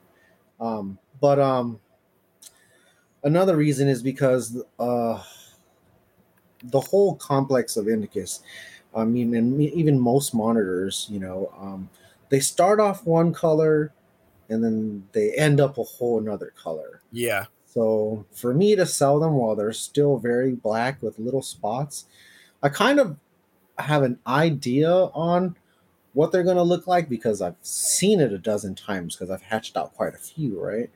But I just love to see it over again, and I yeah, and, and I want to see what comes in underneath. If it's something different than I've already produced before, is it the same? And really, is this something worth keeping? Is it worth more than it is, or whatever? So I kind of hold some back for several months, just like now. So now October, November, December, January, February, March. I've held on to them for half a year roughly and grown them slowly, not rushing them because I don't want to. Nor not only do I want a bunch of sub adults here. I'd rather keep them small as possible so the person can also enjoy them, but I don't need for them to grow really fast. Yeah, I don't want them to be all that fast growing right. and yeah, just you take your time. You're gonna get fed a few times a week. That's perfectly fine. There's no need to stuff you every day. They don't even like that, um, and so yeah, I just been been playing with my monitors more, especially this these last couple clutches from 2021 because that was a very very good year for monitor wise for me, but just just learning a whole lot, and then now coming into this year hatching coli and just things like that, getting into the mix a little bit more, having animals lay and getting new animals too. So yeah, man, it works. The new big female took a couple bites to the tail recently, but I washed those out, took out the water dish, and she just dried up, like healed like Wolverine kind of. Yeah, and they So do. yeah. And to anybody that hasn't tuned in before or didn't catch it, why or Kai, do you want to explain why you're taking out the water dish? Oh, I take out the water dish to keep the wound from getting wet, and then they spend so much time and they shit in the water, and it gets mucky. It basically becomes a bacteria build in a day or so with the heat buildup, right? Right, So I avoid that by keeping the water clean and just giving them a smaller water dish that she definitely can't get into and right. wet her wounds. So those wounds basically heal up very fast if they're dry and kept steadily dry rather than allowed to be wet. So even when I rinse them with iodine and water, I pad them dry and then I let them sit in a like a what it is a ton of paper towel at the bottom of a bin, and it's just soaking up all the excess water, and then they go into a cage. Yeah. Um, yeah, and then it sucks because the male's like, man, where's my water dish at, bro? I like this thing. He loves just thrashing in it and going Yep. underneath it, and yeah, if he can have a huge water feature, he'd probably really love it. But I can't really do that for the whole setup. Um, it's just the nest bins are more important. So um, I got to get him something like better elevated. Then I can probably do a one that's slightly bigger, and then he Yeah. can just go underneath it. I don't lose space. But yeah, if I give him a larger water pan right now, it's just like, and then not only that, lugging that thing too. I have these Right. kitty litter pans that are big enough. They're like, I don't know, 30 inches or 24 inches or something like that. Yeah, Yeah, I think the same thing about the Dorianus. The larger dish or larger dishes that I give them, they'll be in, and so I was afraid of this, but I think they like water. They're a little more aquatic than I want to admit. yeah, they And definitely love water, man. yeah, Yeah, and you would probably know more about this with the Indicus complex, but especially they're mangrove monitors. Mangroves grow yeah, in water, near water, and a lot of these animals, I wouldn't be surprised if they can't run through the treetops or run through the brush. Um, they do the iguana thing and just drop into the waterway and swim yeah, off. yeah. Um, I found them sleeping in there. So it's funny when I find them sleeping in there sometimes and they realize I'm in the room. Yeah, my guys sleep in the water all the time on hot Yeah, days or whatnot. Sometimes they sleep in the water too much. I'm just like, yo, it's just you're just making a mess. right, right. I'm taking this away from you. And it's Yeah, not like the humidity in the room is off. The humidity, I walk in there, I'm already sweating my butt off. But yeah. yeah, they just Sleeping like, on the water's edge. I think that's what they like to do. yeah. Yeah, I wouldn't be surprised if they tuck under those branches, those the roots actually, and into a moist or wet earth and whatnot, and just their pattern, everything it works. They stay cryptic under there, and I'm sure yours do the same thing. They curl up their tails, just get real compact. Even if they're a large lizard, they can get real compact under those areas, and yeah. yeah, Just disappear on you too, man. right, Disappear on you. Like I have a underneath the basking area for my 8 foot enclosure, and I have it in my other 7 footer as well. Um, Underneath the basking area, I have like that's because it's hot.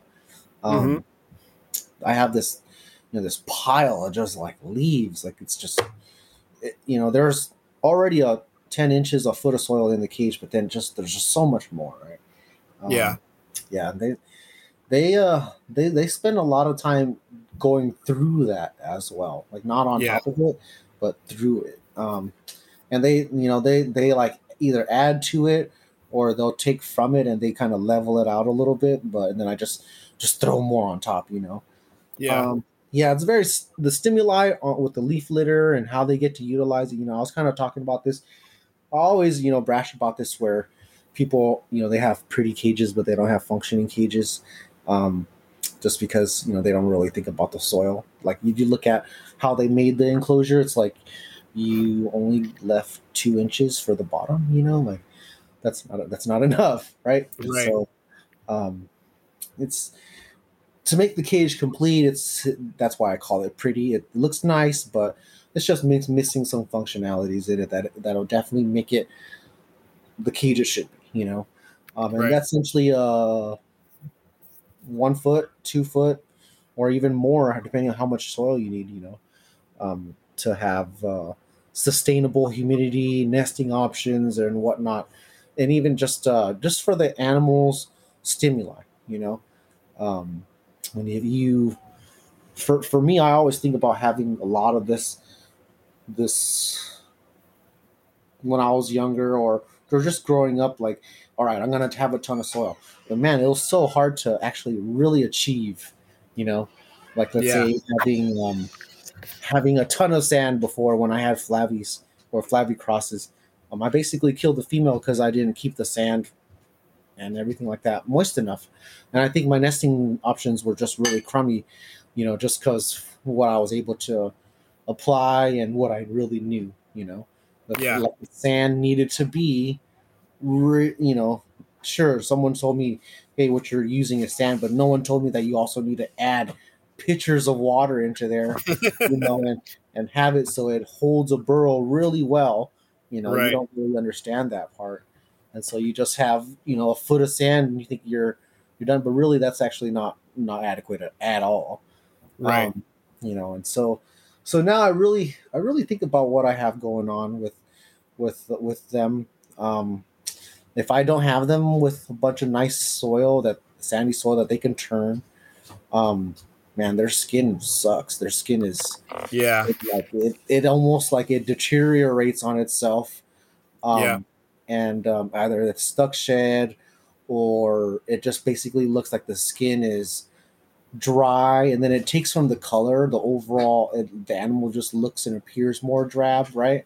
And so Yep. I've seen them when they're gorgeously like hydrated, fresh shed.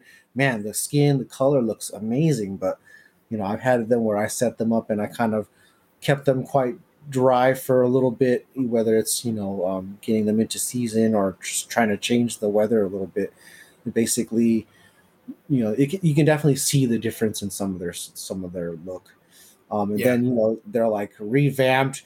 I add the humidity and all that stuff back in, and the animal looks, wow, you look really good. Your yellows are popping and all that stuff like that. Yeah. Yeah, that's how it is with my bigger male. I actually learned that, man, this guy likes the sandy soil, like deep, before, because remember before I was only using like dry and dry mixed sandy soil, or I'd Right. have that mixture with like the cocoa blocks or the cocoa chips, Right. right? And that, like, people would say that that's a really good bedding, and in some cases it can be, but for me and what I want to use it for, it's not great at all. And so I like the whole consistency of soil, and my animals, it's like they're all wild caught, so it kind of gives them a real natural feel, and they really get a real a real stimuli out of doing the digging and turning it all. So yeah, man, I can't take that away from them anymore. Before, it's like, all right, I could just give you a little bit whatever, and I'll maintain your humidity, right? But Right. now I don't keep like that anymore. I have my enclosure work for me, and I no longer just I have to mist you or I have to soak you because I need to get Right. your humidity right. Now I have this cage work for me, because doing that in 10 enclosures or with a dozen animals. I mean, even 5 animals. That's 5 bins, or 5 times you got to refill those bins to soak them all, or it can be a headache to have to do that, whatever, weekly or something like that, or daily, however you need to do it. Right. So So yeah. hence why I'm on my back right now. Now a sneeze did it, but it was probably all the work I did, the couple days prior to that. But you're right, and I tried to. I use the cocoa blocks basically. I use it with some dwarf monitors. For the way I have it set up, it works great. I'm not missing anything with the ones I'm using it with. I can spray them down, it dries out, but they have nest boxes, humid hides they can get to, and it seems to be working fine. I can also use it with certain animals, like I have one-off males that I don't have anywhere to go with right now, um, kind of in a temporary setup, and they work fine. Um, but like you said, I do have to be on top of spraying or making sure that there's moisture in the cage other than just the water bowl and whatnot. So that is part of the game. Now, I don't spray every day. I'll spray every 2-3 days for some of these guys. I don't use it with the none of like the Dorianus. I was at first, but I've since changed. There's one that I still have to change, but he's got like 6 inches of that stuff, so it's still wet on the bottom. So it's accomplishing kind of what you're talking about. it's accomplishing what it needs to right now. But part of why I had all this sand and peat moss and whatnot was to mix up because I wanted to switch to Yeah. using Do a like 70-30 or 80-20 and the least amount of soil. yeah. That's what I was planning on doing instead of laying here on my back like a bum. And then have like the stuff that's dry, so that way you can just add it on top. You just skip that drying step. And put that layer up on top. Yeah, just put that Um, on top. and it's another reason why I want to get a nice source of leaves too, because I like Yeah, putting the the leaves on top. the leaf litter just basically lets it slow dry. Very, very good. Yeah, so the soil underneath dries real slow. The top is still crisp. The leaves tend to dry out, so you need to throw some more on. But at the same time, the leaves are also breaking down, getting into that soil. So if you have, usually if you're keeping monitors or eating stuff like that, you have some kind of bioactivity going on. And what we've pointed out a few times, and Kai's talked about too, bioactivity doesn't mean you need these, pumpkin bubblegum isopods from wherever. Okay, Yeah, bioactivity can be the buffalo beetles or superworm beetles or something that helps, break down whatever matters in the cage. yeah. And Okay. springtails come naturally. You just add leaves and they Oh appear. yeah. Yeah, they just appear. Okay. So you should be able to kind of develop your own, and they'll, if your enclosure is adequate enough, it'll support the bioactivity. If Yeah. your enclosure falls to a very low dry all the time and very low humidity, no microhabitats for them, right? They'll not really thrive at all. So yeah, it's a balance, and that'll be one of your cues if your isopods or your springtails basically are depleted and they're only really lively right around the water dish, then your cage is way too dry. Right. That's for my animals and how we have the soil. That's what I read.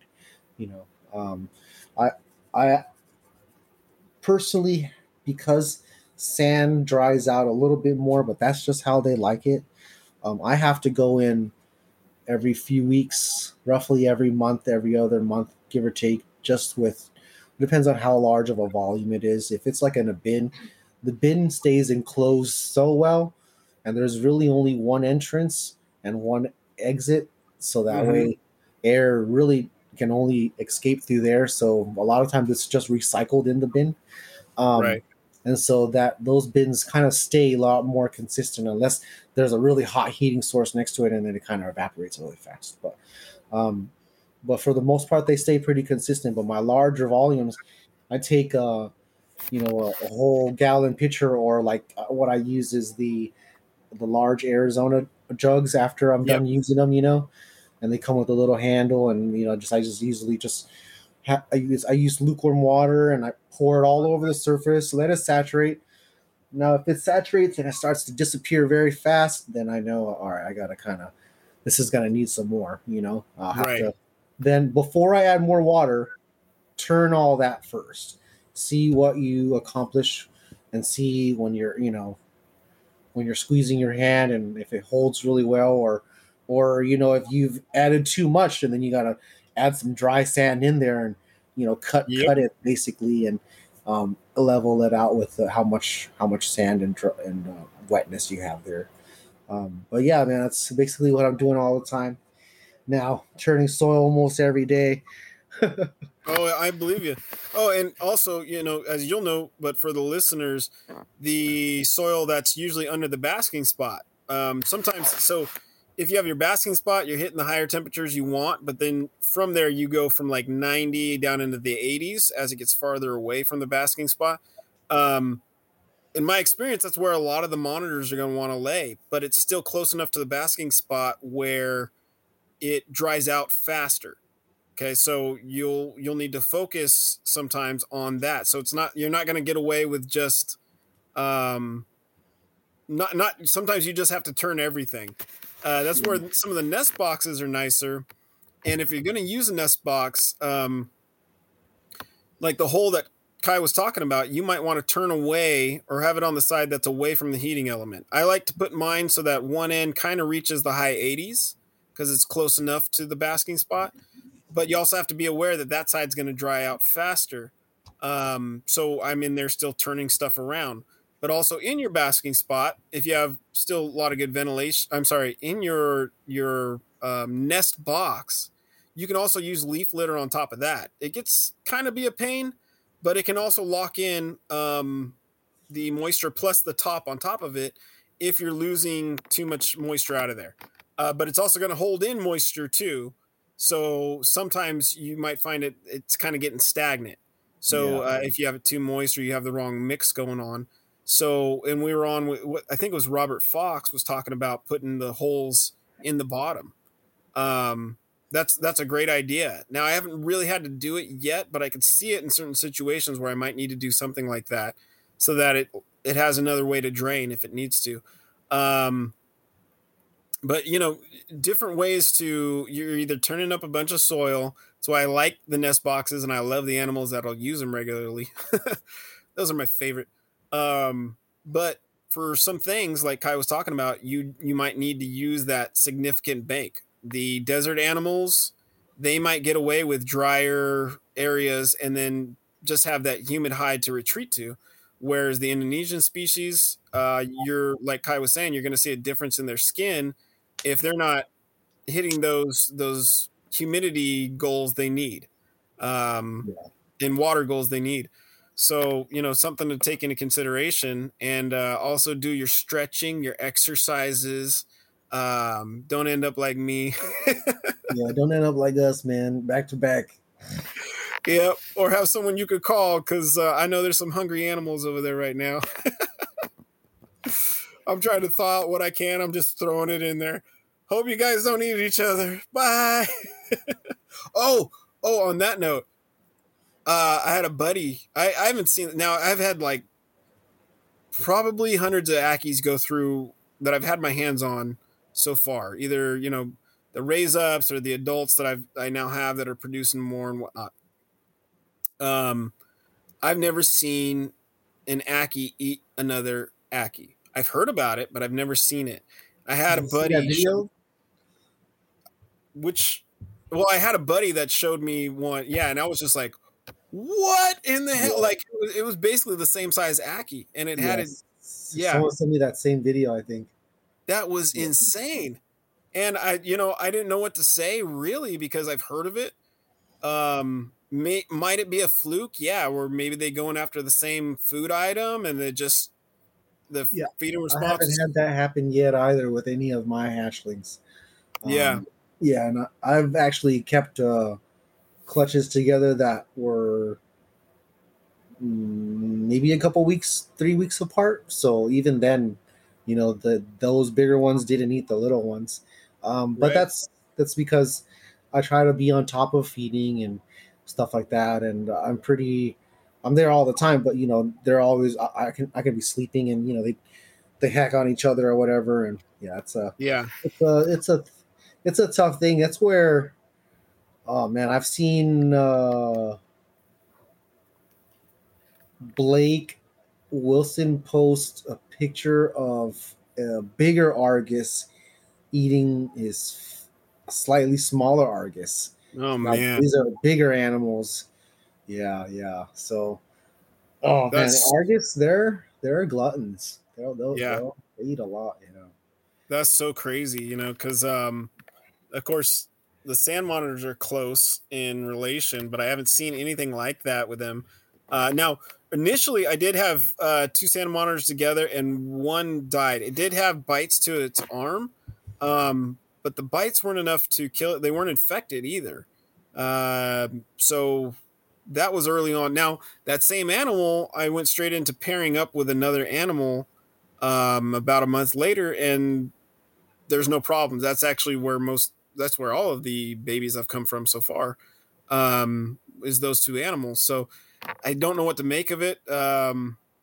Maybe it was something else. Maybe it was just that animal being stressed for some other reason because of that animal biting it. So, you do run the risks sometimes of these things happening, which is horrible. And I'm try in every way to not let that happen. But and I still get bites here and there, and nips like you were talking about, Kai, treating tails and whatnot. Um, my two Savannahs will just go, not go after each other. I shouldn't say it like that, like they're fighting, but one will just be like, "Hey, give me that food you're eating," and like kind of like nip on the side of the head, right on the Dude, foot part. mine grab the whole top of each other's head. Like sometimes they, I just, I mean, I try not to freak out about some wounds like that, but it's like you're bleeding from the head, bro. Like, Oh, are you okay? You know? yeah. Yeah, I'm See, just like, mine don't draw blood. There might be a little chafing, but those two Savannahs, they don't draw blood on each other. It's almost, and they do it to each other. The smaller one will do it to the bigger one, and it's kind of funny because they neither one back down. I don't have one that's like stressed out over the other, so I just kind of let them go at it. yeah, That's the truth. mine, like if the male has food and then he's finished, the female has food, and he's like, all right, I'm just gonna go over here, grab her by the nape, grab her by her head. Sometimes it's like grabbing it where she's grabbed it. It's like, oh Yeah, yeah. Then I gotta kind of, what I do is I poke right here underneath his gull, and yeah. yeah, and then they typically let go without me having to shove my finger in their mouth, which I don't really want to do. Oh, my Kimberleys do it a lot. They'll grab the head of the other one if Yeah, they got a roach. grab the. Yeah, man, it's like, come on, you guys are annoying. Just wait. Yeah. Yeah. Again, they're not leaving any marks. There's nothing to make of it all, just other than like their little tiff. But yeah, as far as one's eating it, and in the past, I had this was 20 years ago. I had some Tristis um, clean another Tristis clean. There was 5 of them, then there was 4 of them. And I saw the head, the spinal column, and the tail, and everything else was picked clean. And Man, so, I actually love seeing that. I haven't had my monitors. They preen their food, but they don't. That's cool to see watching them pick clean like a carcass, kind of. yeah, Type deal. Yeah, that's cool. I used to have this Dorianus that I fed like big jumbo rats, right? yeah, That it'd be a murder, and back then I was kind of sort of immature with some of the animals, so like I would just feed it a big rat just to see it kill it, right? Well, basically it killed it and ate it from the inside out. Basically gutted it and ate everything and left the hide and the tail. yep. Yeah. I still do it with large quail for the sand monitors and the savannas. I'll throw one in there from time to time, and they go for the soft part, and you'll see them like spit out feathers a little bit if they Yeah, can. they preen. They definitely my guys preen it. Like they'll just bite at it and then they just flick it back out and then they go to the fleshy part. I've Yeah, actually had to some of these chicks that we get, right. They come with a ton of down feather, right? A yeah, ton of feather, and it's quite annoying. Now on the end result, all the feathers that the monitors crap out end up kind of dusty in the air if you let your if that's what you're mainly feeding, and obviously the animal defecates in the cage. You're not going to always get it, and when the cleanup crew is cleaning, they're not really cleaning the feathers because it's kind of indigestible to them, right. so you end up with a bunch of ton of that dust. You see Now, that murder scene? yeah, you end up, for me, I get that's a whole bunch of allergies for me, Oh boy. or more so it makes the dust like more unwanting to really deal with. So Yeah. what I do is I kind of pull most of those feathers now from those day old chicks. I let them thaw out for 30 minutes or so, and then when they're like mid thaw, it's like really easy to pull the feathers off of, and then now I just feed those sort of defeathered. Now my Yeah. animals still get roughage in their pipes, so they're not just eating straight meat. They're obviously getting still some feathers. I'm not defeathering every chick, but majority. But I also feed crustacean and Yeah. plenty of roughage, and I don't dehair the mice at all or defur the No. mice at all. So Yeah. it's just the immense amount of feathers on the chicks and things like that that they're gonna pull off sometimes anyways. They sit there and yeah, if I Right. give them a head or the neck part, and if it's covered in, they don't actually want to even bite it. They'll drop it. You know. Yeah, and something I should point out. Yes, monitors will nip at each other and whatnot. I haven't been afraid to. I'm not afraid to keep the ones together that I have together. It's within normal range of behaviors. But I also want to say that there's times when I have fed monitors larger items they can't handle themselves, such as we're kind of talking about. They will actually carry it to another monitor or bring, like, they know what they're doing, and so both animals will pull on this food item and pull it apart, and then they're eating what's inside. Yeah. So you know you're gonna miss some behaviors, some of their intelligence, not doing some of these, or at least experimenting. Never put your animals in dangerous situations, but be willing to explore, what they're capable of, because they will work together on some things. From taking apart a large food item. I mean, a good example of this would be the Komodo dragons too. Yeah. One of them will go bite a deer, they'll all chase it down, and then everybody's having a party. You know, it's the same in captivity to a certain degree. You can see the same behavior with some animals. Yeah. They will pull it apart. Ackies will do it with large bugs. They'll, Yeah. If you left a large carcass in there, they'll definitely work on it. yeah.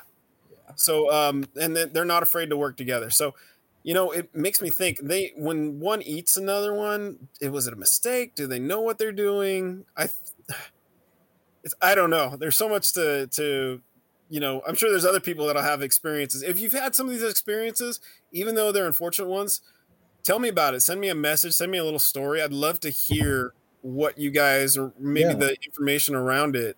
Um, Yeah, before we get off, I just wanted to kind of go over some things too. With some of the new recordings that we'll be having and things like that, we're trying to do some more species specific. So, if you have anything that you recommend or anything that you want to hear us talk about or have a guest on, message us, yep.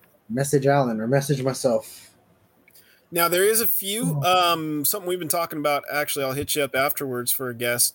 Um, you know, and a few of these topics. So some of these keepers that keep something specific. Um, we want to cover all these things, because with there being a lot of similarities between different species, there's also some fine tuned things that might be specific to that species that you might provide. Obviously, like water monitors need water.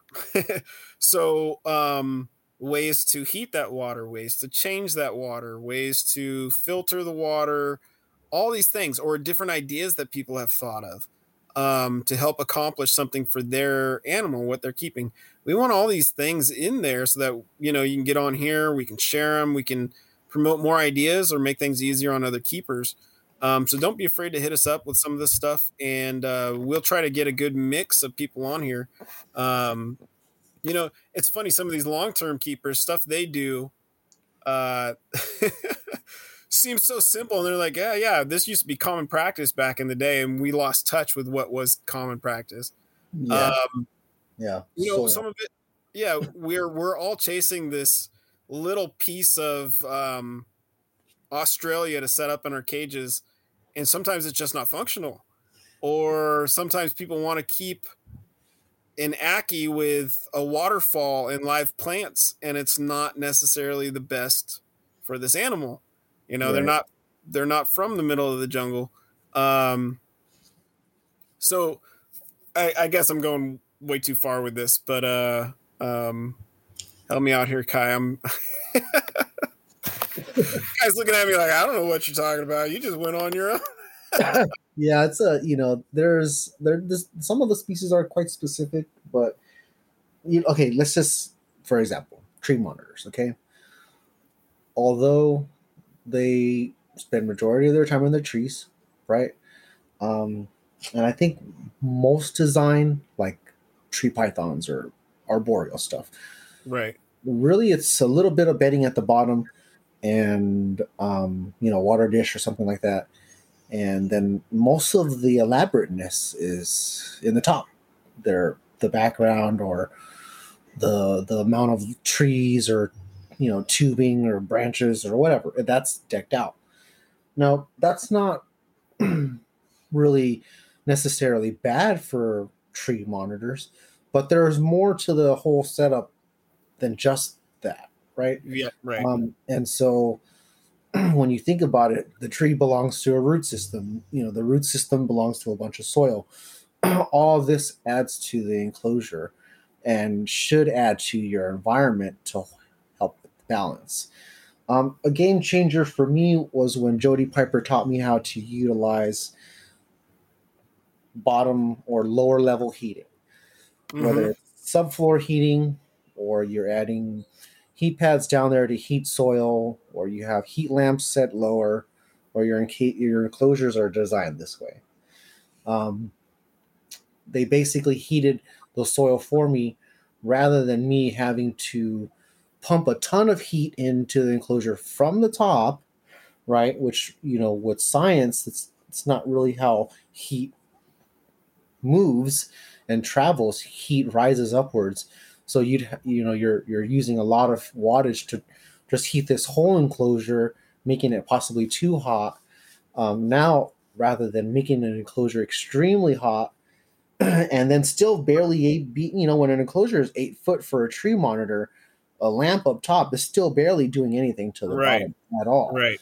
So, in some of our enclosures that are much higher than 4 or 5 foot, like some of ours are, what you're doing is trying to warm this moist soil up, and this creates very dense humidity without you having to do a whole lot of spraying regularly. Right. Um, no, that's where I say again, where people are missing this aspect a lot. And when they're thinking about this enclosure, they totally disregard soil and everything is, the rock wall and the branches, which is important as well. It's just for like what I was using as an example, the tree monitor, you guys may be totally missing the other part of the enclosure. Yep. That can also be a nesting area, or there's very many pros to having heated soil, and so it's something to think about if you are, planning to get into these types of animals. And it can be same thing with the Yakis too. You're not just thinking about a little bit of soil and having a bunch of nice elaborate rock wall. Okay, you're gonna have the rock wall and deep soil. That's a complete setup. So it's, yeah. Some of these enclosures, some of them don't make sense to me. That's where. And it could be a few changes, guys, and honestly, probably lessons we've already learned. Some of them I have to revisit because I set something up, and maybe it's a new design or maybe it's a new thing, and I'm like, "What am I doing wrong here?" And I'll bounce it off of Kai. He's like, "Oh, this." I'm like, "Oh, yeah, that was dumb." Um, so you're not alone in this. We're still very capable, or we'll come up with this great idea that just doesn't work for anything. back to back to what does work. Um, oh, and real quick before we go, I was supposed to take um, the black trees in today, and so if you guys have been listening or following, unfortunately that didn't happen because I'm here on my back. Now, if they were really hurting, of course, I'd be over there. So what has happened is the really swollen arm on the one, the swelling has gone down a lot, and the animal's fingers on that arm, where they were just staying kind of like limp and to the side, weren't really grabbing onto anything.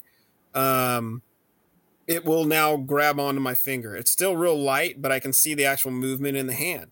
So that's a big improvement. And the other one, the male that I took in that had some other protozoas or something going on, treated those and definitely gaining more weight. So things are looking real good on those. I'm a little upset because now I'll have to reschedule the appointment. Um, Life happens. I hate to say it. I wish I could. Uh, it wasn't necessarily a close place. I was going to You should have went there in a wheelchair. Man, if I could even get into that position, it's like it's that car ride I was dreading being stuck there. In a few Um, years, we're eligible for a cane. yeah, no kidding. No kidding. Uh, you know, Well, I I kind of should have want one. it was it was UC Davis. So I was thinking, maybe I could call myself an ambulance, take my animals with me, have them lay me on a stretcher and roll me in, and just get up and hobble in with my animals. Meh. But so I'll have to reschedule that. But that's the update on those guys. So big improvement to their health overall, and That's I, good, man. It's yeah, really good. everybody else is doing good. I really think I'll get some. I'm hoping, but I think I'll get some eggs. I gotta imagine all this food is going somewhere with these tree monitors. It has to be doing something. Everything Yeah, else to me seems right. So I'm totally hoping. different season too. So Yeah, hopefully something triggers and change. We're should be due for some more wetness before spring really kicks off. So hopefully we get that. Um, it was supposed to have drizzled today, but I it don't did know if that here. really we did. Yeah, That's good. Well, yeah, see, that's the wetness I was kind of talking about. There should be some more coming. So yeah, we need it as a state. We need it too. But yeah, so I'm not going to get my hopes up too high because they are still new animals that came from a totally different area of the world on a totally different seasonal rotation. But at the same time, I'm just thinking, okay, they're doing something. The food, I put the food in, the food disappears. Um, it's got to go to something. So we'll see. We'll see what happens. yeah, cool, man. All right, you want to wrap it up? Yeah, yeah. All right, everybody. Thanks for listening again. We're brought to you as one of the podcasts under the Morelia Python Radio Network. Go on to Morelia Python Radio .com. You'll see their website. You'll see all the podcasts that are there that are under the umbrella. If you have any questions about our show, you can always reach out to us or the other shows. You can always contact, I think it's info@moreliapythonradio.com to send an email to Eric for anything. Also, go on their website, check out their store, check out what they're doing. There's a lot of good information on there. If you're into other animals or you just want something to listen to, some fun podcasts while you're doing your workday, there's some great information and great people in there, real charismatic people. So they're just fun to listen to be honest. The other thing that you can also find us, of course, on social media, but I'll touch on NPR Network online. You can find them on both Facebook and Instagram. Let me make sure I'm getting that right, that it's NPR Network. I believe it is, but Kai, where can people find you? They can find me mostly on Facebook and Instagram. You can search up Kai Fan. On Instagram, I am big_lizard103. And on YouTube, I am Mangrove Mecca. That's Mangrove and then Mecca, Mecca. I'm most responsive on Facebook, Right. but I'll check my Instagram quite often as well. And I also respond there as well. What about you, man? So you can find me on Instagram at origins_reptile and on Facebook at origins reptile. I'm responsive pretty much on anything, so hit me up wherever's comfortable for you, and I should be able to get back to you. But for the NPR stuff that I want to give people, it's actually NPR_network is where you can find them on Instagram and NPR on Facebook, and that'll take you there. Also, guys, if you're not a USARK member, we haven't said this in the last couple episodes, but look into USARK, look into what they do. Basically, they protect us and protect our hobby. They're at the forefront of getting some of these things that come up in these bills that are tucked away on, page 3,000 and something.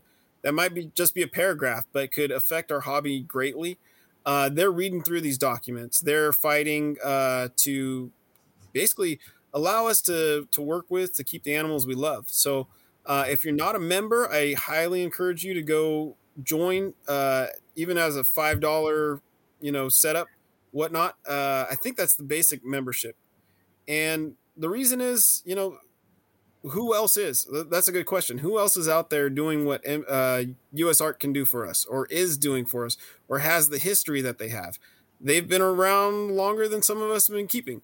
So they got a good track record. I encourage you to go find out that information, help support them, because I'm not sure what the status of this new bill is, but the I can't remember off the top of my head what the bill's called. Do you remember?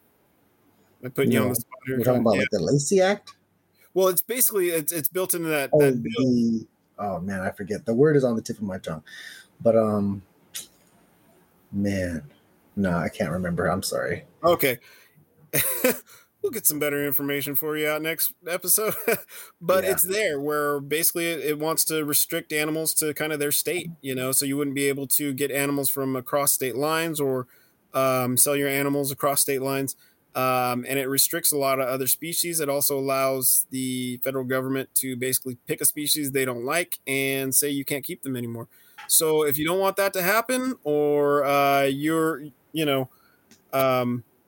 wanting something to keep in the future, get on with US Art. Spend the $5. It's a coffee. It's something you might rent on TV. It's not much, and it can do a lot of good for us. So okay, I think we'll end there now that I'm rambling. Yeah. Last thing is happy birthday, Eric. Oh yeah, it's Eric's birthday. The Podfather's birthday today. Yeah, so it's Saturday, March 19th. So it's a very special holy day today. All right, you guys, have a good one. All right, see you later.